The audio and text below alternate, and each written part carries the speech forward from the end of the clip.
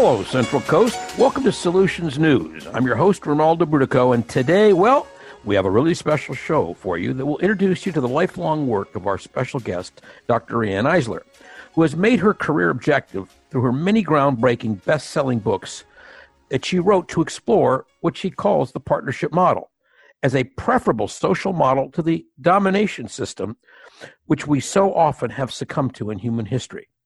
We're fundamentally exploring how human societies can be categorized along a continuum of how strongly it supports general human growth and development, so that's the partnership model, versus how strongly it supports the rise of a small class of people on the backs of the rest.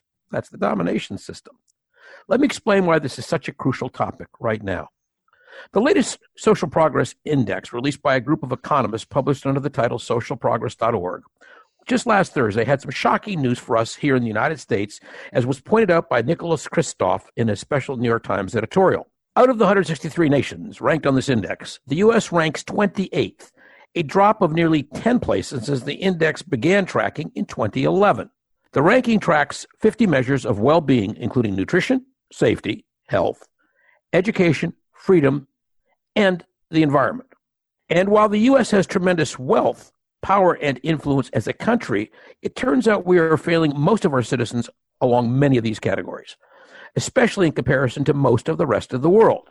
Out of all 163 countries, only 3 have shown a decline in the quality of life for their citizens over the last decade. Those 3 are the United States, Hungary, and Brazil. We suspect the same is true of Russia, but we don't have adequate data.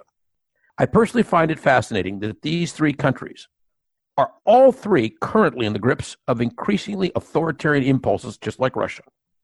As our guest, Dr. Eisler, shares with us, these nations are all sliding back towards an emphasis on domination and submission, hierarchy and division in their governments, and by reflection in their cultures at large. In our conversation with her, we will be digging into this dysfunctional situation and also ask her the critical question, how do we push the pendulum back in the other direction? How do we move back up the index and build a more nurturing economy for ourselves and our children? But first, Kristy, let's hear today's announcements. Thank you so much, Ronaldo, and thank you everyone for listening. Just want to remind our audience again that this program is a production of the World Business Academy, a nonprofit think tank and action incubator focused on the role business can and should play in solving humanity's largest challenges. And I have 2 upcoming events to mention for our Santa Barbara listeners. First, we are again joining the Santa Barbara Permaculture Network and a host of other earth-loving organizations to bring you a drive-in community event on September 21st at the Westwind Drive-In in Goleta. Please join us for a special presentation of the award-winning film, Kiss the Ground, a documentary feature that explores the idea that by regenerating the health of the world's soils, we can completely and rapidly stabilize Earth's climate, restore lost ecosystems, and create abundant food supplies. And second, the Santa Barbara United Nations Association is presenting its annual Peace Prize on September 24th at 7 p.m. This year's theme is Celebrating Santa Barbara Stars Changing the World, and it features a special keynote speech by Ambassador Anwarul Chowdhury, former UN ambassador from Bangladesh, former United Nations Under-Secretary and founder of the UN Culture of Peace Organization. This year's nominations include Barbara Tellison of the Unity Shop, Thomas Teague of Direct Relief International, and David Krieger of the Nuclear Age Peace Foundation. To reserve your ticket for Santa Barbara 24th, visit unasb.org/Peace Prize. If you have any follow-up questions or comments based on today's show, please email us at solutions@worldbusiness.org or send us a note on the website, solutionsnews.org. All right, Ronaldo. So I guess we are changing our format today to provide more time for our provocative interview. That's right. Let me share with you a bit about our very special guest, Dr. Raine Eisler, a Holocaust escapee from Austria during World War II, who has both the Juris Doctorate and a Ph.D. And amongst all her many accolades, is a good friend for many years, I'm proud to say, and has been a fellow of the World Business Academy for almost 3 decades. Riane is an innovative social systems scientist, cultural historian, and researcher who, through her many books and speaking presentations, has transformed the lives of people worldwide. Her newest book, Nurturing Our Humanity, How Domination and Partnership Shape Our Brains, Lives, and Future, was recently published by Oxford University and shows how to construct a more equitable, sustainable, and most importantly, less violent world based on partnership rather than domination.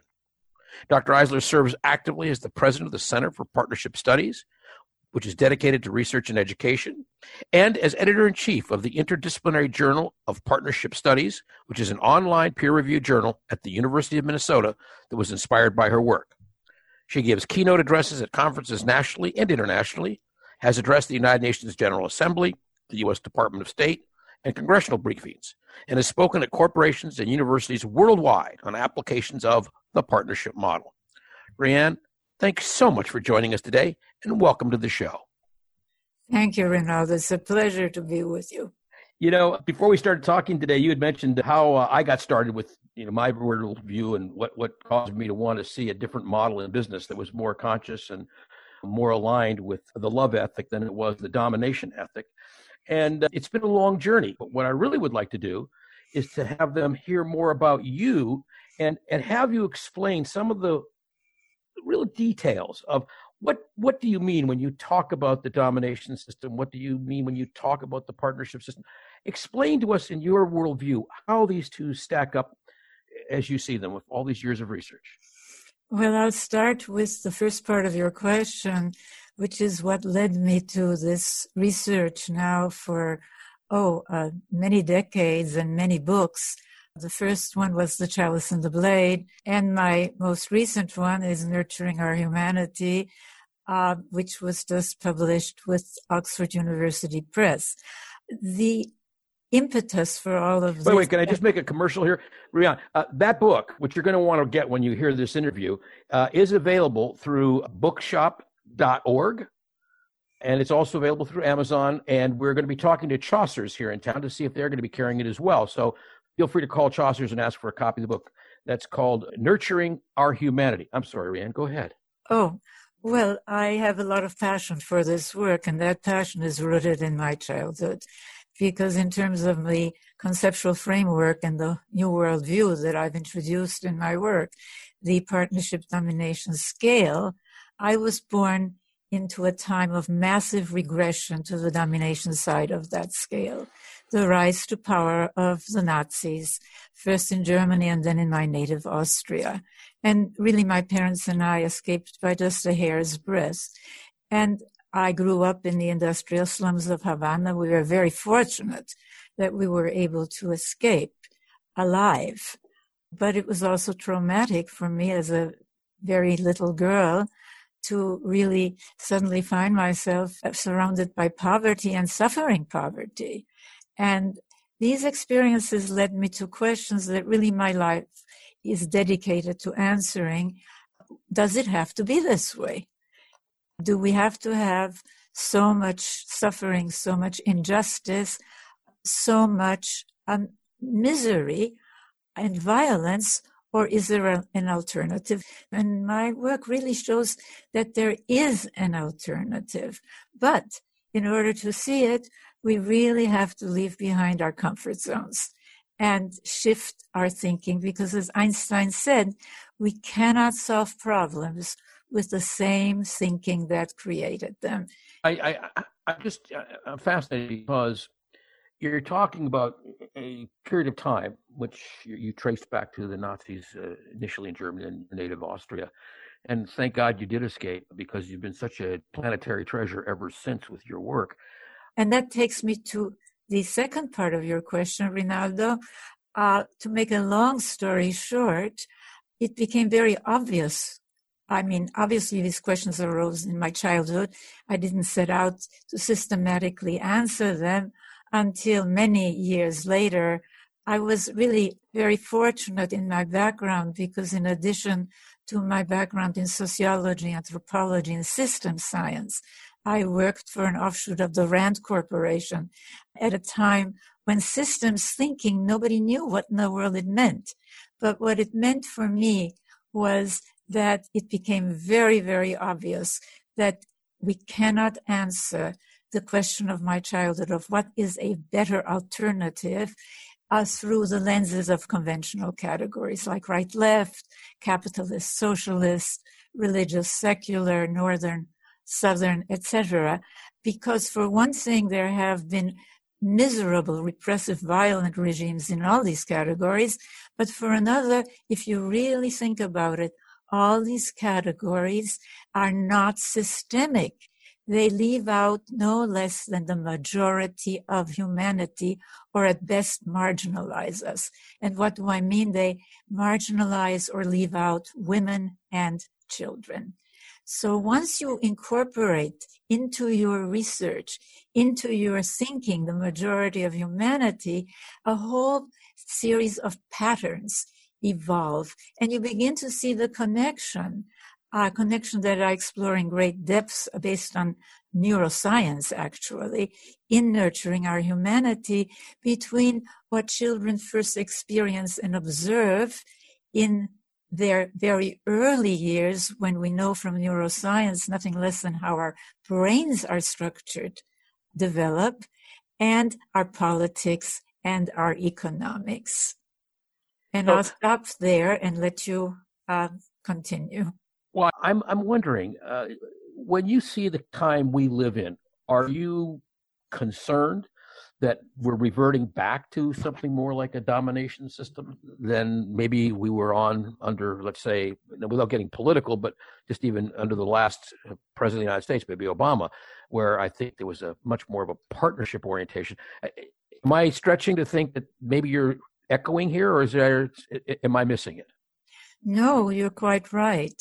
If you really look at modern history, not in terms of right, left, religious, secular, and capitalist, socialist, and so on, what you see is precisely that we're in a period of massive regression to the domination side of the scale. And not only in the United States with Trump, but in fundamentalism, which I call domination fundamentalism, whether it was Hitler's Nazi Germany, Khomeini's Iran, the so-called rightist fundamentalist alliance here, or so-called trickle-down economics, what we're talking about is a system of top-down control in both the family and the state or tribe. The second part of the configuration, and we have to pay attention to how a society constructs gender roles and relations, because our economic system has a gendered system of values in which anything that in domination systems is stereotypically associated with men and masculinity is considered more valuable than anything considered, quote, soft or feminine. I'm going to just take a break here for a second, Riane, and we'll be right back after these commercial announcements. Have you ever heard of garlic gold? If not, wow, are you in for a treat? As your neighbors can all tell you, it's fabulous. 100% extra virgin olive oil and organic garlic. That's all. Free of salt, sugar, and carbohydrates, this is a way to spark the dullest of steamed vegetables into a culinary explosion. Also great for chicken, lamb, beef, and fish. If you like garlic, you'll love garlic gold. Garlic gold is also available at Whole Foods, Gelson's Market, Sprouts, Erewhon, Natural Food Stores, and other fine retailers, as well as the garlicgold.com website. Enjoy.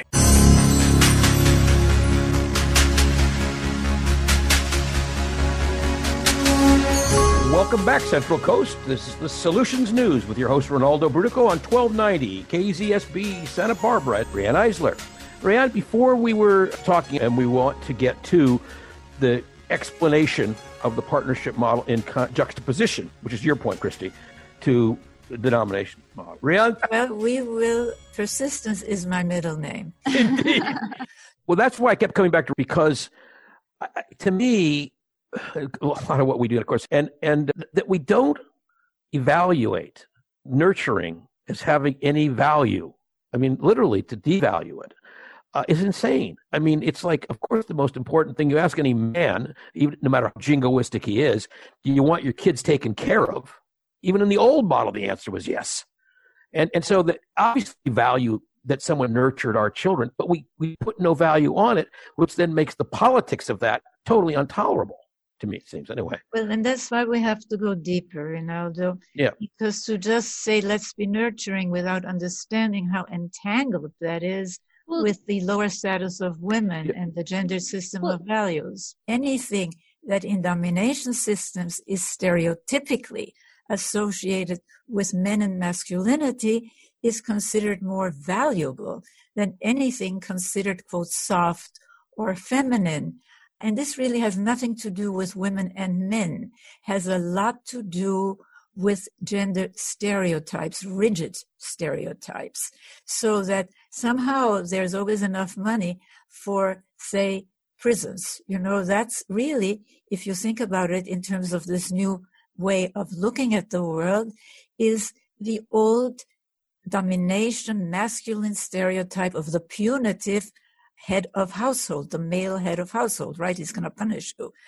We always have enough money for weapons and wars. Guess what? That's the hero as warrior, as killer. But somehow we don't have enough money for health care, for child care, for really taking care of people and the planet, which really takes me to the third part of the configuration. To maintain top-down rankings, you have to have built into the system abuse and violence. And we certainly see that, don't we, today, with Black Lives Matter, for example.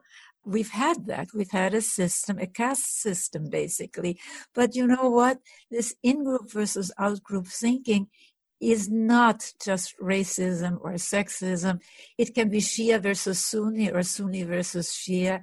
And not coincidentally, as I was getting to, whether it was for Hitler in Germany, Stalin in the former Soviet Union, so-called religious fundamentalism, a top priority is always either maintaining or returning to what people like from pushing us back, like to call a traditional family, which is code for an authoritarian, rigidly male-dominated, highly punitive family. Why? Because they recognize in their gut that this is not just a women's and children's issue. This is a central social and economic issue. It's a human issue. And I'm just curious, the people will use words like the patriarchy. Would that be a fair summary of what you're trying to describe with this top-down model, or am I missing something there, and should we add more to it? I think we need to add to it. I have deliberately not used patriarchy and matriarchy because semantically they're two sides of the same domination coin, either father's rule or mother's rule. And the real alternative is a partnership system based on mutual respect, mutual accountability, mutual benefit, in which there are also hierarchies. I really want to emphasize that. But instead of these hierarchies of domination, where, you either obey or else there are dire consequences, whether it's in the family or in a rigid domination system, it can be death, I mean, like not so long ago in the European Middle Ages, if you even thought of talking about what we're talking about today, we'd both be burnt at the stake, okay? Yeah. And what I like about this conversation is, familiar as I am in those Chalice and the Blade books, it was your first conversation, and you've had so many good books. For people who don't know Riane's work, she's got one called Sacred Pleasure, I recommend highly. The Real Wealth of Nations, which we talked a little bit about last week, and which I hope we have time to get into. The Power of Partnership, Tomorrow's Children. These are all really great books, but the first one I saw across my radar was Chalice and the Blade. And it was about a different way to view what some would today would call the conflict of the sexes, but which I think you are saying is a pattern we got into where that hierarchy doesn't necessarily have to be male in the sense of physical male, as much as it is energetically that type of domination and control of one below another that you're referring to. And that's where you are with the book we are talking about today, Nurturing Our Humanity, is how to get out of that cycle we've been in for, I guess, millennia.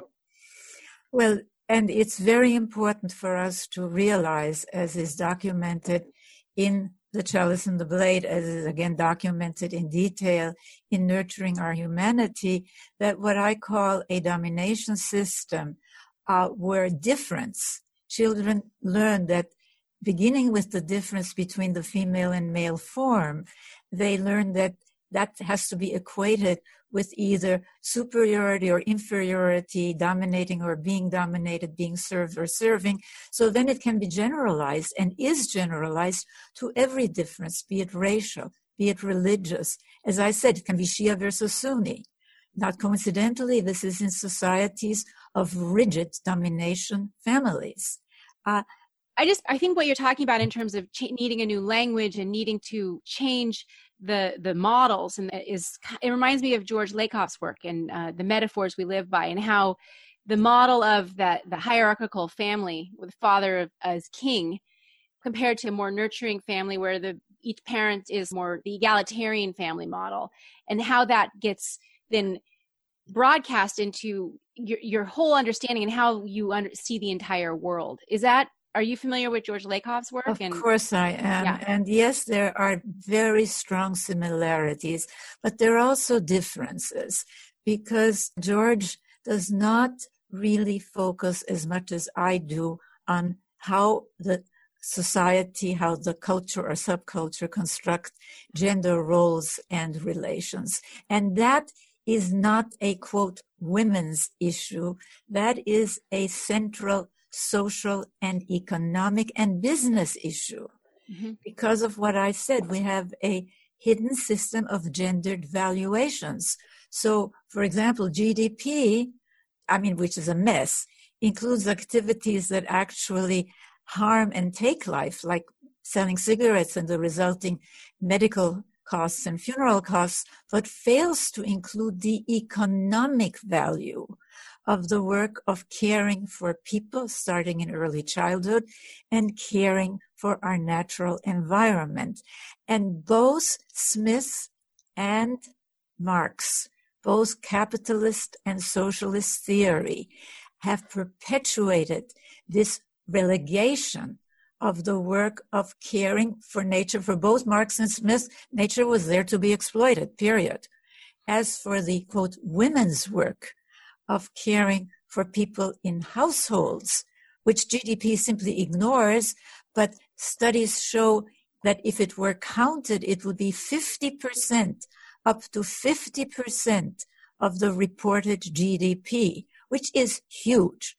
But even if it were less than that, it is the work that is the most needed, and especially, and this takes me directly to nurturing our humanity and the real wealth of nations, because especially in our post-industrial knowledge service age, whether we have that high-quality human capital of resilient, flexible people who can work in teams, etc., we know from neuroscience largely hinges on the quality of care, that is correct, of early care that children receive, because up to 80% of our brain structure develops in the first 3 years.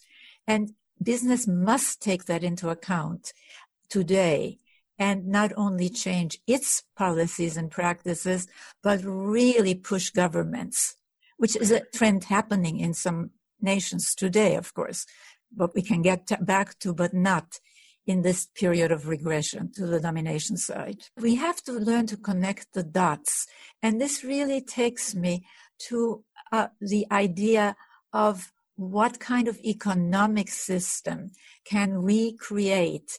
And we have an opportunity now during this COVID-19 pandemic not to return to the normal. What kind of normal was it when even in the wealthy United States, 1/4 of all children lived in poverty?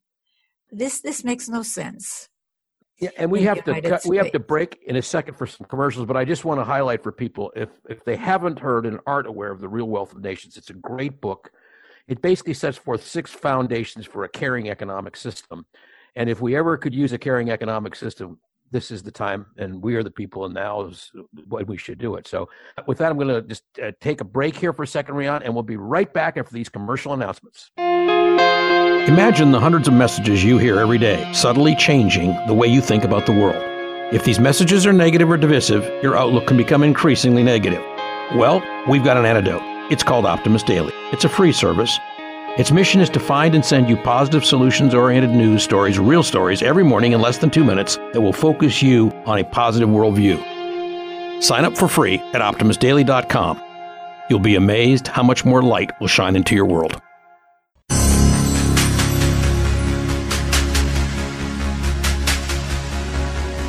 Welcome back, Central Coast. You're listening to Solutions News. This is your host, Ronaldo Brutico, on KZSB AM 1290, having the time of my life, enjoying myself immensely, talking to a friend of many years and a fellow of the World Business Academy, Raine Eisler.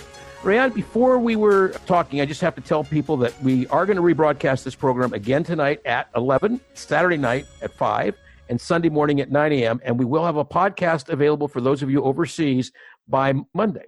So with that, you were talking a little bit, we're just getting started with economics. We touched on that great book of yours, The Real Wealth of Nations, and you were about to explain some things about economics. Please pick up there. Well, the point that I think has been lost in the conversation, in the argument between capitalism and socialism, is that economic systems don't just kind of poof out of thin air. They are embedded in the larger culture, from the family to education, religion, politics, economics, and they're very different depending on the degree of orientation to either end of the partnership domination scale. Now, for example, if you take so-called trickle-down economics. We hate that here. We're trickle-up people, but go ahead. but the point of it is that this is nothing new. It's a form of domination economics. It simply is a repeat of feudal thinking, where those at the bottom are supposed to content themselves with the scraps falling from the opulent tables of those on top. It's really obscene, frankly. Riane, I just, for our listeners, you know, as bad as we feel about that in this country, where the rich have gotten richer, particularly since 1970, the middle class has gotten hollowed out and the poor have just been just abandoned, it happens in communist countries. The oligarchs in Russia represent the same 1 or 2% that we have here that control their society and continue to benefit. So I just want to make the point that you're making, I think, is that it's not inherent in whether you're in Russia, the United States, Germany, or Spain. The economics flows from the cultural phenomenon that gives rise to that economy. Is that your point? Absolutely. And beyond that, if we really think about it, both capitalist and socialist theory not only came out of early industrial times, very 1700s, 1800s, but of times that oriented more to the domination side of the partnership domination scale. So, not surprisingly, they perpetuated much of the thinking of domination cultures. Now, we today have a chance to change that, but we have to stop arguing capitalism versus socialism and simply think of a different system that incorporates the more caring elements, the more mutuality-oriented elements of both capitalism and of government policy, which is how socialism is now being used, erroneously, I think, because socialism means something else. But yes, in any event, and move forward. Yeah, in fact, let's just touch on that. In Northern Europe, which is so successful, to call them socialist is to miss the point of how their economics actually functions. They tend to be more nurturing societies, and therefore they have a more nurturing economy. And that doesn't make them socialist. Precisely. Yeah. And you've put your finger on it. They sometimes call themselves caring societies, right? Not socialists. They have a thriving market economy, for goodness sakes. To call them socialism is stupid, frankly. But it's convenient, it's the big bugaboo. But let's get out of that and move towards a caring economics of partnerism, where the primary goal is what economics should have as its primary goal, which is caring for people starting at birth, so that we really develop our human capacities and our brains, so that we don't vote for strongman, quote-unquote strongman leaders, which is what happens and which is documented, by the way, in nurturing our humanity.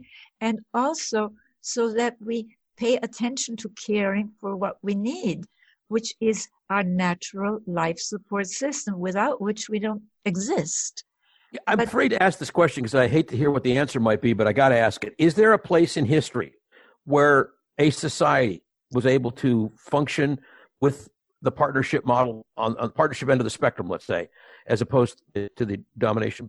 Well, yes. And I want to make a point here that's thank God. very I'm afraid important. You say no. Not only did somebody do it, we humans were really, our cultures were much more partnership oriented for millennia, millions of years. First in foraging societies, which the anthropologist Donald Fry, who's a co-author with me, by the way, of Nurturing Our Humanity, calls the original partnership societies, then in early farming societies, but then there was a shift, which I've called... Would the Minoans be part of that, you think? The Minoans were certainly part of it, and I'm so glad you brought them out, because I am not either a technological nor an environmental determinist. I think that what happened didn't have to happen. It did.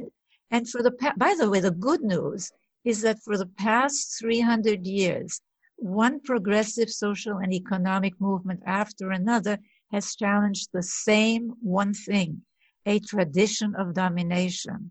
You know, whether it was the so-called divinely ordained right of kings to rule, whether it was the so-called divinely ordained right of men to rule over women and children, whether it was through the abolitionist and then the civil rights and now the Black Lives Matter movement, the so-called divinely ordained right of a supposedly superior race to rule over inferior ones, all the way to the environmental movement, which challenges our once hallowed conquest of nature, which at this level of technological development could kill us all.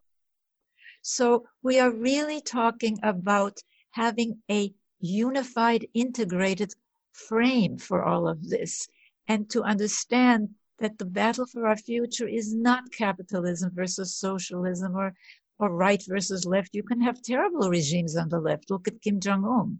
You know, a colleague of mine calls the old categories weapons of mass distraction, because truly they fragment our consciousness and they leave out the majority of humanity or marginalize women and children. So what would it look like? Could you give us any advice? How do we, at a time when clearly we are very, very torn apart as a nation in the U.S., I would argue that the globe, frankly, has experienced a tremendous amount of dissonance, and you can see it spiraling out of control. How do we get from here to where I know we'd like to be? I know people would rather live in the world of nurturing that you're describing than the world we're living in today.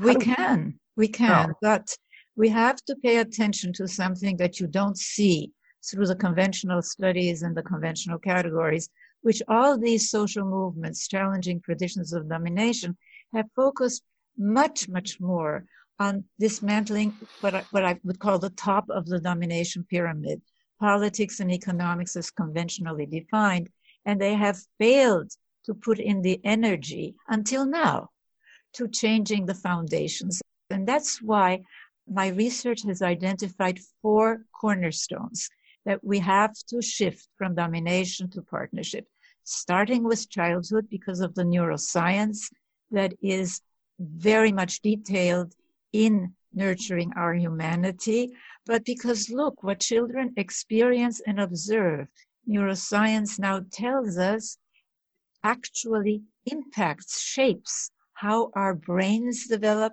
and therefore how we think, how we feel, how we act, including how we vote, which is documented in Nurturing Our Humanity. Which is your new book, which we've told people they can get at bookshop.org. And I want to remind people, or Amazon if they prefer, or from Chaucer's. Could you go back for just 1 second? Because you've now brought up young people, meaning pre-K, a couple times. One candidate for president of the United States recently, Elizabeth Warren, argued that we should have as a high priority everything from prenatal care all the way up through pre-K, and that we should be putting our money into this education of young children rather than focusing all of our attention on what we do in university. And I'm assuming you fully agree with that. I absolutely agree. This does not take away from focusing on university. It provides what is needed for people to be successful in universities. We know from neuroscience that these first 3 years is when the architecture of our brains develops, and it's very different as documented in Nurturing Our Humanity, to the degree that a culture or subculture is mediated through family, education, religion, etc., economics, politics, orients to either end of the partnership domination scale. So yes, I absolutely agree with that, and I would suspect that she is acquainted with some of the very sources that are detailed in Nurturing Our Humanity. I'm sure she is. Well, it's not just the university students, future university students, which would be supported by early education, but every single human being growing up in a society. If they have really solid early childhood experiences, they're going to be much more resilient no matter where they end up, whether they go to higher education or into some other kind of career, right? So, absolutely. And there are trends in this direction, not coincidentally. The Northern European nations that are so successful economically because they have caring policies, they introduced laws saying that it is against the law to use physical discipline in families. Why is that so important? Because children are dependent for survival on the very people who abuse and use violence against them. And so they learn all kinds of peculiar things, including denial. And they learn scapegoating, hatred, in-group versus out-group thinking. They learn denial of climate change because some leader tells them that, hey, there is no such thing. Or that if there is such a thing, it doesn't matter because you'll be transported into heaven or some such thing. Really, we have some work to do, but the good news is that there are trends. What's been missing is this unified framework. And yes, the focus on the 4 cornerstones, which are long-term. Childhood, gender, for the reasons I gave. If we're going to change economics, first of all, we have to change what we consider important and valuable and productive work. And by the way, we at the Center for Partnership Studies have developed a new metric, social wealth economic indicators, which we're now condensing and upgrading into an index that shows the economic return from investing in caring for people starting at birth and even earlier, and caring for our natural environment. We need those indicators, and I invite all of our listeners to find out about them at centerforpartnership.org. And of course, story and language. Why is language so important? Because linguistic psychologists have long told us that the categories provided by our languages, including very much our social categories, channel our thinking. So it's almost impossible to see other alternatives. And for those of us who are educated, quote unquote, we have learned to marginalize women and children so that out of 600 years of so-called modern science, it was only 50 years ago that we even had gender studies, women's studies, men's studies, queer studies, and they're still completely marginalized.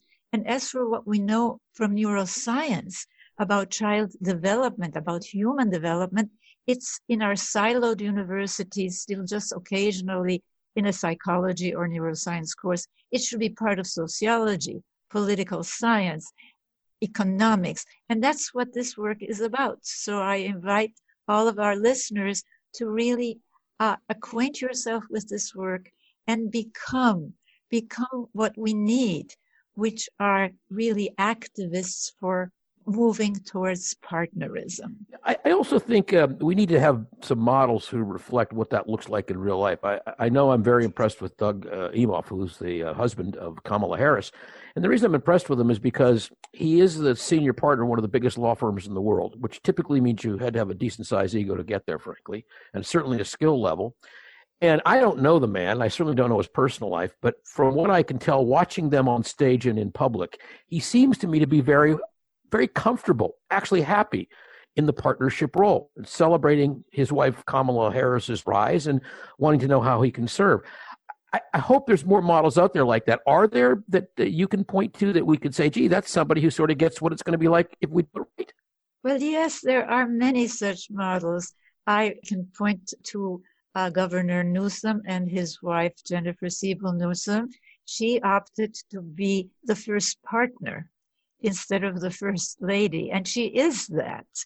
I can point to my own life. I have been very, very blessed with my second husband, Dr. David Loy, who, like Kamala Harris's husband, has been a real partner, recognizing that, yes, that what I do is important, just as so many women have recognized because they were confined to that supportive role. I mean, we're not talking about women no longer supporting men. We're talking about men also supporting women. And I think just to pull full circle, I talk about men supporting men. You know, when I first started the academy in 1986, I greeted every male that came in the room with a hug. And that was really kind of revolutionary back then. And you could see that they didn't want it to happen in the hall. It had happened behind closed doors. And now, of course, it's quite common. And what I've noticed is as men have gotten more used to the idea of accepting and receiving a hug as a sign of, hey, we're here together. That has softened men. And it has, I think, helped them see themselves in less of a gender-biased way and more in a looking at masculinity and femininity from a non-gender biased way. This is vital because what this is about is freeing both women and men from the straitjackets of these domination gender stereotypes. And you have to have stereotypes like being a real man can't be anything like being a woman, which means men can't be sensitive, they can't be caring, they cannot do caregiving work. But look at all the men who are getting endorphins. I mean, it goes against evolution. They get neurochemical rewards of pleasure when they diaper babies, when they feed babies. Of course. We get neurochemical rewards for caring. And all of this, again, is in nurturing our humanity, which, as I said, draws heavily from neuroscience. But it's up to us, to you, to really spread this knowledge and spread this new language, because as Einstein said it, and I'll repeat it, if we're stuck in the old categories, we are fragmented and we are not able to build these four foundations of childhood, gender, economics, and yes, a caring economics of partnerism with new metrics like the social wealth economic indicators and the social wealth index, and of course, story and language. We've been told a story about, quote, human nature that is totally wrong, because what neuroscience is showing is that if anything, we are wired by evolution more for caring and sharing than for dominating. And there are studies that show this. But when I say all things being equal, this is almost impossible in rigid domination systems, which not only reward dominating, but that make it almost impossible to be caring. You either have to suppress your empathy, which is wired into us, or you have to compartmentalize it so it's only good for the, quote, in-group. I can't thank you enough for joining us today, because with you as our guide, Riane, we could get there. I'm reminded that everybody in the world, except for a couple of people, thought the world was flat until Columbus came back. And the paradigm of the flat earth theory went away. And we entered into a whole new world. The same thing would be true, of course, with all the great breakthroughs in thinking that have been witnessed over time. And yours, which you've been working on for decades now, and I appreciate that you've been leading us in this conversation. I hope everybody takes the time to go get Nurturing Our Humanity. And frankly, I'd go back and look at The Real Wealth of Nations, and if you missed Chalice and the Blade, grab that one too. And there's 3 or 4 you might like when you're in that section of the bookstore. Raine Eisler, thank you so much for coming to be with us today. It's been a real pleasure. And I know you're an optimist, which is kind of great, because you've been working so long to have us all understand the power of what we're capable of. Well, thank you. And we are very much on the same page of the importance of an economics that is no longer guided by uncaring, but by caring. Thank you so much, Riane. All the best. And with that, we'll take another short break, and we'll be right back with more Solutions News. Well, hello, universe, and welcome to the Optimist Daily Update. I'm Kristy Jansen. And I'm Summers McKay. We're bringing you reader-funded Solutions News every day. We are sharing these solutions in a commute-worthy, walk-worthy, home office-worthy podcast. We share solutions on everything from green energy to impact investing, building community, and even baby animal births. Optimist Daily is not about rose-colored glasses. It is about the reality. And the reality is that we are where we are, and there are solutions and things that can be done to chart a better path. We also have captivating guests like social justice advocate Akila Shirelles and self-identified soil health geek Ethan Steinberg. Agroforestry, maybe one of the ways to think about it, either bringing the agriculture to the forest or bringing the forest to the agricultural field. And as an added bonus, you get to hear hilarious tales from behind the scenes and can't miss stories. Of course, we think they're hilarious, but you can listen and judge for yourselves. Sorry, Amelia, talking about the cat again. Tune into the Optimist Daily Update on Apple Podcasts, Spotify, or wherever you like to listen.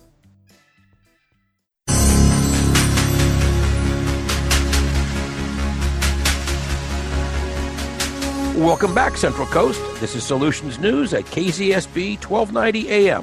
I'm your host, Ronaldo Brutico, and we just have a few minutes left today. And we have an incredibly special announcement. So I'm thrilled to tell you that our guest next week will be my very dear friend, the uniquely brilliant and globally influential Deepak Chopra. We'll be talking primarily about the New York Times bestseller, MetaHuman, his 90th book published last year, as well as providing you a peek preview of his newest book coming up in 2 weeks called Total Meditation.